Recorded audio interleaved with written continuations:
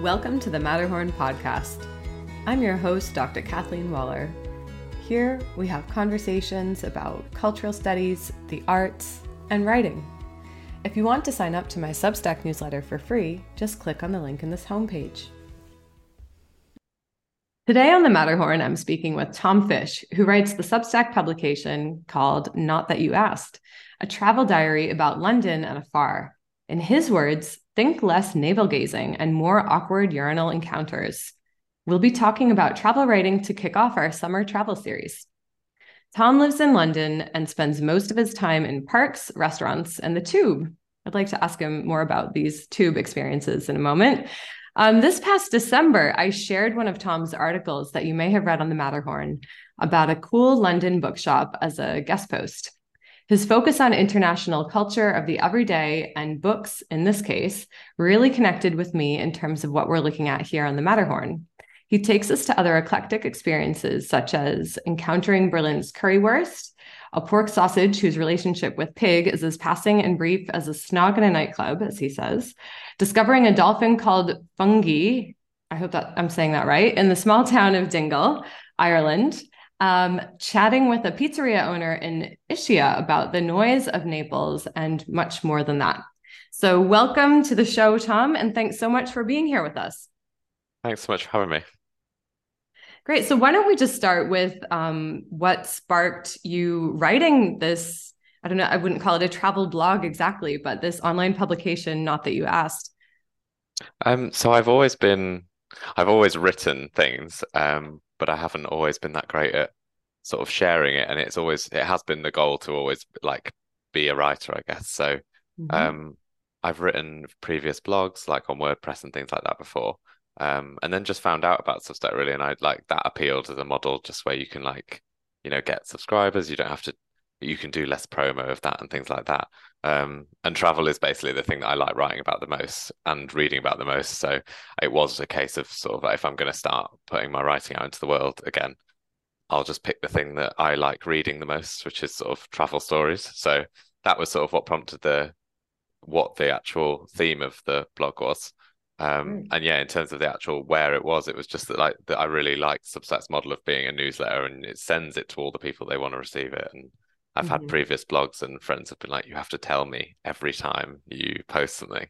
And they're like, you should just get a newsletter one. So I decided on travel because that's just the thing I like reading and writing about the most. Yeah, the network with Substack makes it a lot easier. I agree. Just the newsletter quality with the emails, but also for people who are on the app or the newish notes section, you can really connect with other writers too, which I'm finding pretty cool. Yeah, it feels much more like a community, I think, than any of the other platforms I've used. And I'm not good at graphics or design. So when they were like, wait, you can make it as simple as you like, and they do all of that bit, it's great. And yeah, I agree. I think it's the first sort of platform I've used where you actually can meet and talk to other writers. Do things like this, I guess, which I hadn't considered that as a possibility before I'd started doing it on Substack. Yeah, that's great. It's great to connect. And I guess, you were talking about, moving toward travel writing with your work now. What does travel writing mean to you? Because we've seen, you can see so many different kinds. Obviously, there's a kind that's like, this is where you should go. Here are the restaurants. And yours is very much not like that. Although I would say you do have recommendations in your writing. So how would you say that your writing fits into the bigger genre, I guess? Yeah, I think I agree with you. I think can mean different things, and I think people can look for different things in it. So I think that probably the more commercial and successful side of the genre is the one where it's like tips and like things to do when you go to places. Like it's what everyone Googles when you're going to the place, is like what to do, and it's all of the listicles of like the best things that you can do in the place. I find that really useful, and I do use that a lot for when I'm traveling. But the thing that I like, the sort of travel writing that I like reading and writing the most is more of the like narrative stories of like experiences and about places, and sort of being able to be like transported into a place or an experience that a person is having. And I prefer that one more, and I think I see it a bit less on Substack. I think that on Substack the more travel focused newsletters do tend to be more tips based, although there are some that are not the case. So I like Samantha Childress's Cairo Dispatch is like quite narrative focused, and that's really good. Okay. Brent and Michael are going places is also they mix both. I think they do have one where they have like travel hacks and travel tips, but they also have more like narrative experiences. But I do think it's slightly less common. I guess because when someone says a travel newsletter, you think it might be more of the tips side. But Mm-hmm. yeah, I like giving them, but I do tend to try and hide them in the stories a bit more than I guess just more less doing a like list of the places that you should go. Sure. Yeah, it's kind of more embedded in the experience, I guess. Yeah, we can, I don't know those newsletters. We can add links to this Yeah, episode they're as really good. well. I Yeah. recommend both of them. Yeah. Yeah. So I'll get those from you later on. But yeah, I mean, just reading your work, it seems like, what you talk about is more kind of culture of the everyday, like these sort of smaller is maybe not the right word, but encounters with food and with people. It's not always like the big tourist attractions. So is that generally how you travel, or are these just the moments that you like to capture in your writing? I think I do tend to go by the rule. This is Bill Bryson, the travel writer, well, Oh yeah. travel history, science writer, write of everything basically now. But when he started out, he was a travel writer, and he um, said in an interview once, like, no one wants to read about your holiday snapshots. So like, there's no point doing a sort of like going to Paris and just talking about the Eiffel Tower in the sense Mm-hmm. that like almost everyone who's been there will talk about the Eiffel Tower. So everyone's sort of read it or heard it a million times. So there is a conscious decision that unless I think I've got something to say about something reasonably famous that won't have already been said, or at least not said as much, then I probably will avoid it because Mm-hmm. I don't think it would be that interesting to read about my experience going up the Eiffel Tower. Mm-hmm. Because either a lot of people have experienced it or just they can sort of know what that would be like from other people. Sure. But it is also because the other parts of travel writing interest me more. Yeah, the encounters with Mm-hmm. people, the sort of weird or random elements of travel, or the sort of weird and quirky like parts of travel interest me a lot more than I guess yeah those big sites because they're sort of usually quite predictable. Um, and you sort of know what you're going to get. But yeah, I think also because of the tone that I try and take, which is always to be like an entertaining one and like quite generally try and like make it a bit Mm-hmm. funny. It's much easier to do that around like the experiences you have or like the random encounters because they're more often more unpredictable and you don't know what's going to happen. Yeah. Um, and that's where something, yeah, a bit more odd and more lends itself to something that someone could read that they won't have read before, rather than talking about, Mhm. I don't know, yeah, queuing for the Louvre or something like that. That's great. Yeah. And so I mean, in a way, it's almost less about recreating the experience. If you're talking about, you mentioned the Eiffel Tower, obviously so iconic, and someone might read about that and then go and try to have the same experience, but you're really giving them something that, you can't recreate. Maybe you could see elements of the culture that you're talking about, but everyone's going to have their own individual experience. And I think that gives it like a really interesting feel. So I really enjoy that about it. But how did you start traveling actually? Was that something you did as a kid or you started to do it later on? We did go on like family holidays, Mm-hmm. and we were lucky enough to go to like France and Spain. It was more so of the sort of like places that were more visited. It was less of the sort of so I guess like in Spain it was sort of the south coast, which is quite common around like English travelers and things like that. As a young person though, I was quite a nervous traveler and I like particularly in the first few trips that I did, either like alone or with friends or even school trips, I was quite actually nervous and sort of homesick traveler. But then when I started doing it, the more I did it, the more I sort of enjoyed it. And so when I got to sort of my late teens, early 20s, I was like, oh yeah, I really enjoy this. And yeah, so I've traveled pretty consistently since then, pandemic Yeah. excluding for obvious reasons. But like any time that I can get off, I'm always like planning to go somewhere. Yeah. So yeah, but interestingly, yeah, when I first started traveling, I was a very nervous and homesick traveler, so I didn't like it then, which But you said, I but that think was if when you were a kid. You're saying you warmed up to it I by the think time you were a teenager.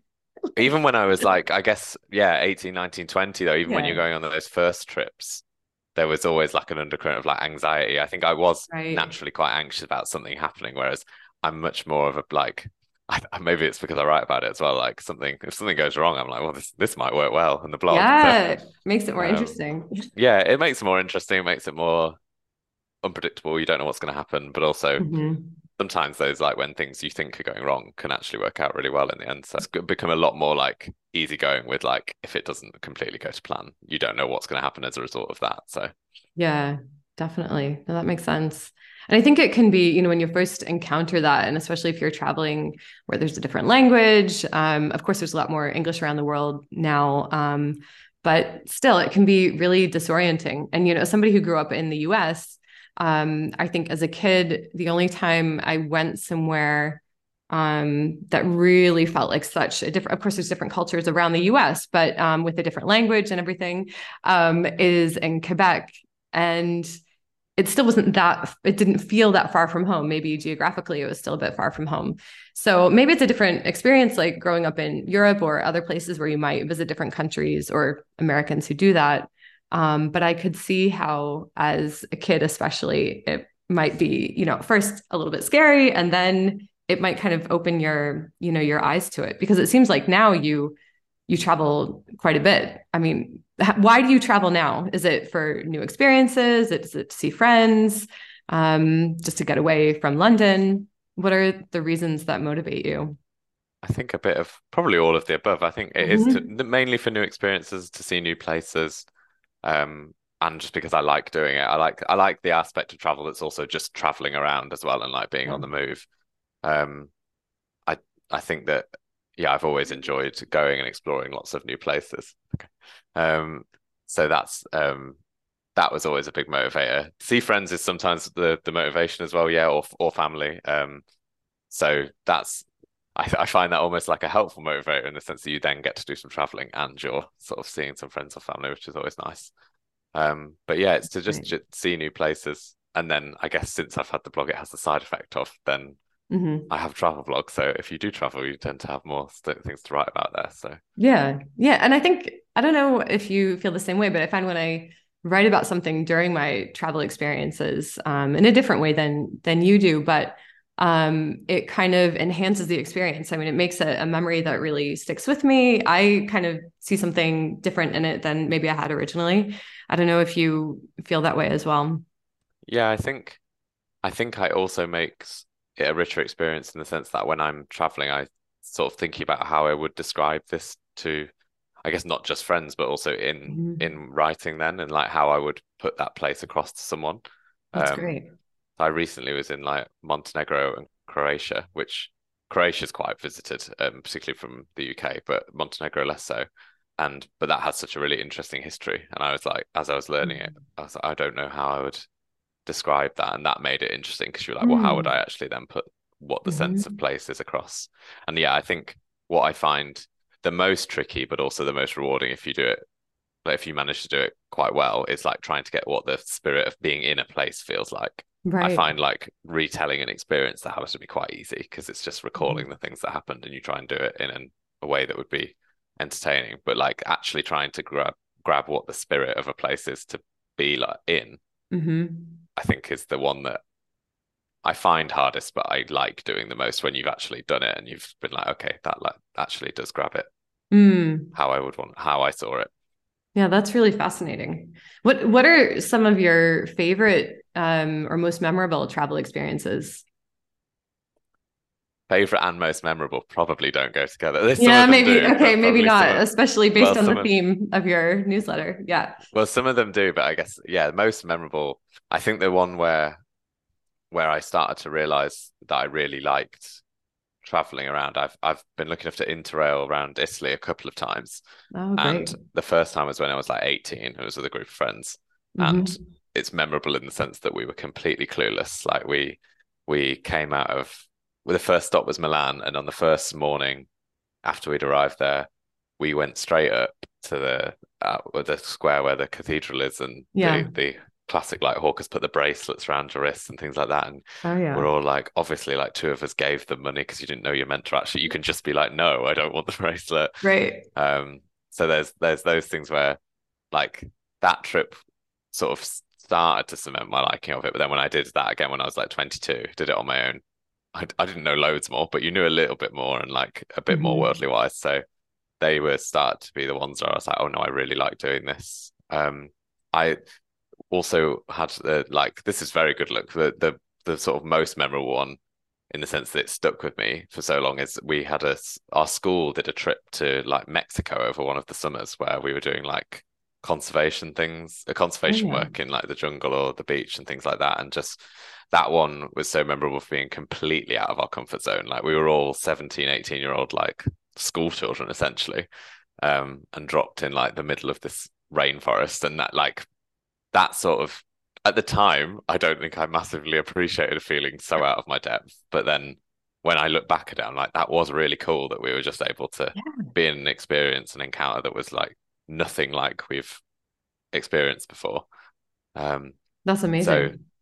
yeah, I think they're the ones I like the most where you can actually Hmm. think like, oh, this is not similar to where I'm from Hmm. or my general day-to-day experience. I like those the most, I think. Yeah. And you mentioned one of those trips you did alone. What do you think is the difference between traveling with people and traveling on your own? Do you have a different experience when you do it that way? Yeah, I think so. I traveled alone a lot more before I was with my girlfriend. We that before that I traveled mainly alone because I do enjoy doing it, and I think because I know I'm going to write about it as well, because I have always written about them, whether I've then posted them or not before I had my Substack. That I like the traveling alone that you have that sort of freedom to do what you want, but also just I guess the if your plans change, if you want the plans to change, you just change the plans, or you Mhm. can go along with if something is going in a direction you didn't expect, you can just go along with it easily enough. Yeah. But then I do prefer traveling with my girlfriend. It's always really good fun. We are very well complemented in that she is a very good like researcher of the trips, and like I am like one of those. I probably need to get better at this, but as a writer, I'm not someone who likes the research side of it. Like I'd much Yeah. rather just have all the information and then just write it down. Yeah. So that's always really fun because we have like really good experiences, like really fun experiences together in places as well. And that's always like that brings a place out more, I think, than when you're on your own because you're there having an experience with a person as well. It Um, sounds like a really good balance between the two of you because I'm a bit more like you as well, where I just want to kind of have these encounters and it'll just happen to me. But actually, you need to search for it a little bit as well, unless you've got like a year to explore a place, right? If yeah, you're I trying to think pack it into a few days. yeah, I think when I'm traveling alone, I am guilty of actually not necessarily like I sometimes need a bit of a push to like Yeah.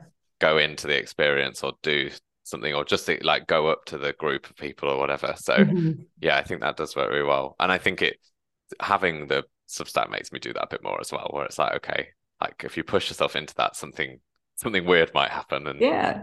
um That's cool. yeah, I so like that that. that has definitely helped with how I travel as well. It's like being Mhm. trying to be quite active because Mm. I do read a lot of travel books as well, and the ones I find the most tricky to get through are the dense, like just descriptions of almost you can tell the person was walked through the city, didn't interact with it, just walked through it and just described everything, which is interesting Yeah. to a point. But after a while, you're like, oh, if you could talk to someone or do something, that would be great. Right, right. Yeah, more culture, more connection with people as Mm, well sounds good. And is yeah. that kind of how you do London as well? I mean, you live in London, which is such a multicultural place, it has so much culture of its own, um, even on the tube, I guess. So tell me what happens as you spend all this time on the tube, as you say? Is it just because you're stuck there, or is it because you're trying to get to new places and discover? What is Yeah, traveling like both. in your own city? Yeah. Both. I'm a controversial Londoner, and I think this is probably because I'm not from London originally. But Okay. I think the tube is generally amazing because you can get anywhere incredibly quickly. Well, most of the Hmm. time. Um, and there's a train like all the time. So, and I think when That's you're great. from like the north, as I'm from, there are no trains. So, yeah, but I think it's a weird adjustment for anyone who comes even to visit London, I think, is that there is usually an hour or two of your day that you are spending on the tube or on public Yeah, that's transport in London fair. because Yeah. everywhere is so far away. Um, so that's a weird adjustment. Like I came from a city where it was a walkable city, so you walked everywhere, Hmm. and travel time wasn't really a thing because it was going to take you like 20 minutes to walk. Hmm. Whereas here it's you usually leave about an hour from somewhere. So Wow. um, but then yeah, I do it a lot at the weekends too to have like new experiences, see different parts of London. I think before I moved here, I really underestimated just how big it is and just how like different all parts of it are. Because I Mhm. have friends who live in different parts, and I've been there like twice, and I've lived here for 4 years, and Wow. but I really like that about it. That's part of why I like living here because there's bits of London that I know really, really well and go to quite a lot. But then if you move or if you like decide to go to some other bits for a bit, there's whole parts of London that I would have no idea where I was if you dropped me there. So um, yeah, I think if you're a lover of big cities, I don't think there's many better than London because of how like spread out it is and how many different areas Hmm. there are. Yeah, that's great. No, I've talked to Londoners who like won't leave their neighborhoods basically. They're like, I don't want to sit as you describe, they don't want to sit on the tube forever. And they're like, if they're single, they're like, I'm only going to date people in my neighborhood within like a square kilometer or something like that. Right. So people have their little rules, which is funny. I'm also from I'm from outside Boston. And similar like a Boston to New York feeling, a lot of my New York friends have a really different relationship with the city than I did growing up. So it's funny because you do seem to really live in it as somebody who's got fresh eyes. You're always discovering the way you talk about it, and you're like finding new places all the time. I mean, I guess I've spent a lot less time in London than you have. I've never lived there, but I do go there frequently because of my in-laws who live just outside. And I find also that each time, I might get off of a different tube station, and I really enjoy doing that as well. And you just find that you're in this new world, which is really cool. And even on the tube itself, you see so many different kinds of people. Like in London, people have like different hair and different fashion, and it's just like a really kind of unusual space to be in. It's got creative energy everywhere, I think. Yeah, And I so I can see why usually a writer would want to live there too. Yeah. yeah, usually on the tube I realize I'm about three fashion trends behind where I thought I was. Yeah, I think you can definitely tell which bit of so if you spend any time in London as well, you can tell where you are at what's Hmm. above ground by like who's on it. And yeah, I think a lot of the not misconceptions, but the ideas of a tube from particularly British people who don't live in London are sort of true. Yeah. But also like their reputation that no one says hello, which always makes me laugh because there's like 9 million people in London. So if we Yeah. said hello to everyone, we'd be forever saying hello. It's exhausting. Um, but yeah, I think I do really like sort of going around and discovering the different bits, I guess, partly Hmm. because I'm not from here, but also just because that's what I'm naturally like. If I like traveling in Hmm. general, Hmm. I like that there's whole bits of my city that I haven't like been to Hmm. or I've been to a couple of times and haven't properly explored. But yeah, Hmm. that is definitely a thing. There are two kinds of Londoners. I think there are the ones who like exploring all the different bits, and then there are the ones Yeah. that try and live and work as close together as possible and tend to not like leaving that general area. It is Find their a real, spot. Yeah. yeah, it is a real thing that like if someone you live in North London and someone moves south, you're like, well, this friendship's been nice, but I'll see you Hmm. for our yearly birthday thing. Um, because it That's does, funny. yeah, it does. It is quite far away to be fair, but I think it is funny to say to someone who doesn't live in London, they're like, that doesn't make any sense. They're still in the same place, and you Right. have to sort of say sort of, but they are about as far away as Oxford is. Yeah, So I guess so. I guess so. It's priorities, right, as well. yeah, So, but yeah. I guess I mean this podcast that we're talking now about a month before, but it's going to air just at the beginning of summer. And the one thing I don't like about the tube is it gets like deathly hot in the summer. And I mean, I wonder if that, we're talking about summer travel. Is that why people like to travel in the summer from London? I wonder. It could be part of it. But do you plan to go away this summer, or are you going to stick around, do you think? In the summer itself, like Hmm. particularly the height of summer, I do quite like being in London still because Hmm. it's the one time of year where London also has nice weather. Yeah. So but then I always find that interesting why people equate summer. So at the end of August, I'm going away. So we're going to Spain, we're doing Valencia, Barcelona, and Madrid, Oh, which I'm really nice. excited about. Yeah. Um, and yeah, really interested to go explore those places. But yeah, in the height of summer, I do quite like still being in London because it's again, yeah, I mean, July to travel to a lot of the places that you can get to really easily from London, they're also probably hotter and maybe like unbearably hot. So, Hmm. Hmm. yeah, I do find it interesting. I guess a little bit of it's just holidays is where everyone has a break, Hmm. isn't it? Like the Yeah. schools, universities, and everything like that. But it is an interesting one because it's not often, I don't think, the best time to travel, and But a lot of play. I completely agree. I wasn't going to ask you that specifically to try to like cue you for the answer, but that is exactly how I feel about it now. I've always kind of had to take my biggest holidays in the summer because I've always had an academic calendar.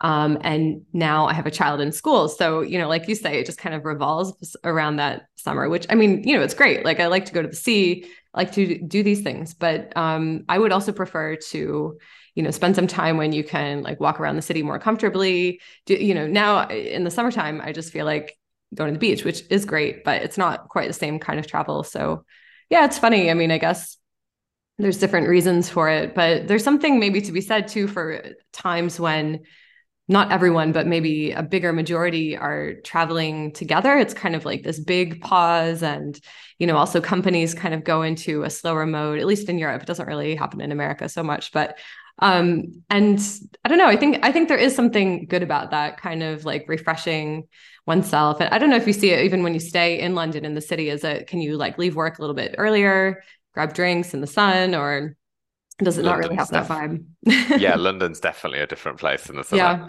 Yeah. Yeah, I saw a few things on Twitter recently that's so true where like when when the clocks change in the UK and you have the longer daylight hours, London Right. just becomes an entirely different place because there's so much more you can do, and London has so many parks and like public Mm-hmm. places like that that are really nice in the summer, but Mm-hmm. in the winter, for obvious reasons, it's just not that great to go to. So Right. yeah, it's partly why I like being around here in the summer as well. And actually, like, yeah, I do like the what you mentioned about like that generally, particularly in European society, things tend to slow down in July and Mm-hmm. August, which is quite nice because yeah, everyone sort of agrees that it will take a bit longer to get everything done because some people are on holiday.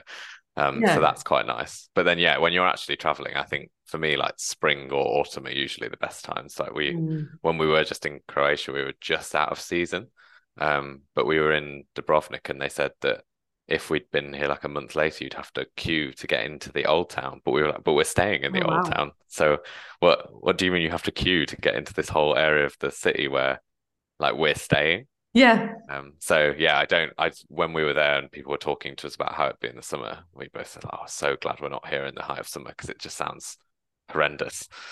I was just writing about something like that because I was writing about Istria, and which I go to a lot in the north of Croatia, and I've never been to Dubrovnik because I always have time to go to Croatia in the summer. And yeah, I hear how crowded it is. I hear how hot it is.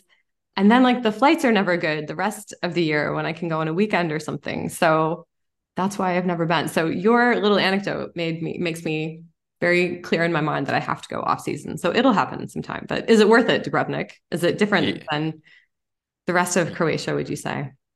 We did in Croatia, we did Dubrovnik, Hvar, Split, and Zagreb, and they were Mm-hmm. all really quite different. So I do think it's worth it, yeah, but I wouldn't go in the summer. I don't think Yeah. having experienced it in the spring because we could walk around the city like there's so many photos and videos we have where we look like the only people there, and Oh, that's amazing. so Yeah. the weather is still pretty good, which as much as it's not completely the most important thing, it definitely helps to have good weather. But yeah, I think the one thing I found interesting about Dubrovnik in comparison to the others was it's not many people actually live in that bit of the old town anymore, Mm-hmm. which makes it look very cool, but also is a bit weird because you can Mm-hmm. tell that no one lives there. It's like it's too clean, it's pristine. Mm. Um, so that was a bit weird in comparison to somewhere like Split, where they have the old town, which is there, like the palace, Diocletian's palace, where the Roman emperor used to live. Mm-hmm. People live in the palace, because the what used to be the palace, and people live in the old town, and like that for me felt much more alive. But I preferred them for different ways because Yeah. you can you can't sort of have it both ways. I guess Dubrovnik was gorgeous and it's beautiful, and that's why people go Right. because it looks perfect, but also no one lives there, which is why it looks perfect. Yeah. Um, No, so that makes yeah, sense. I liked them both for different ways because of that, because you can get the like I think that's what's quite cool about somewhere like Croatia. There's like they've done different places different ways, not necessarily deliberately, but Mm-hmm. yeah, there's quite different experiences depending on where you are. Mm. Yeah, it's such a great country. I mean, even though it is so touristic on the coast in the summer, I love going to Croatia. I think it is gorgeous. And I've been to Split as well, and I agree with what you say. I didn't realize people live in the palace though. That's incredible. I think I might have billed that quite a bit too much. Maybe they don't live in the actual palace, but it's definitely like in the Don't worry area about where the it. I'm palace sure used to you're be. right. Yeah. We No can one look it up rifled me from afterwards. Split. Yeah. I think but it was I thought it was really cool how busy and like lively their old town Yeah. was, particularly when I'd just been in Dubrovnik, where that is the opposite there. Amazing. Great. So yeah, so we look forward to hearing more about your possible summer travels or what happens in London in the summer.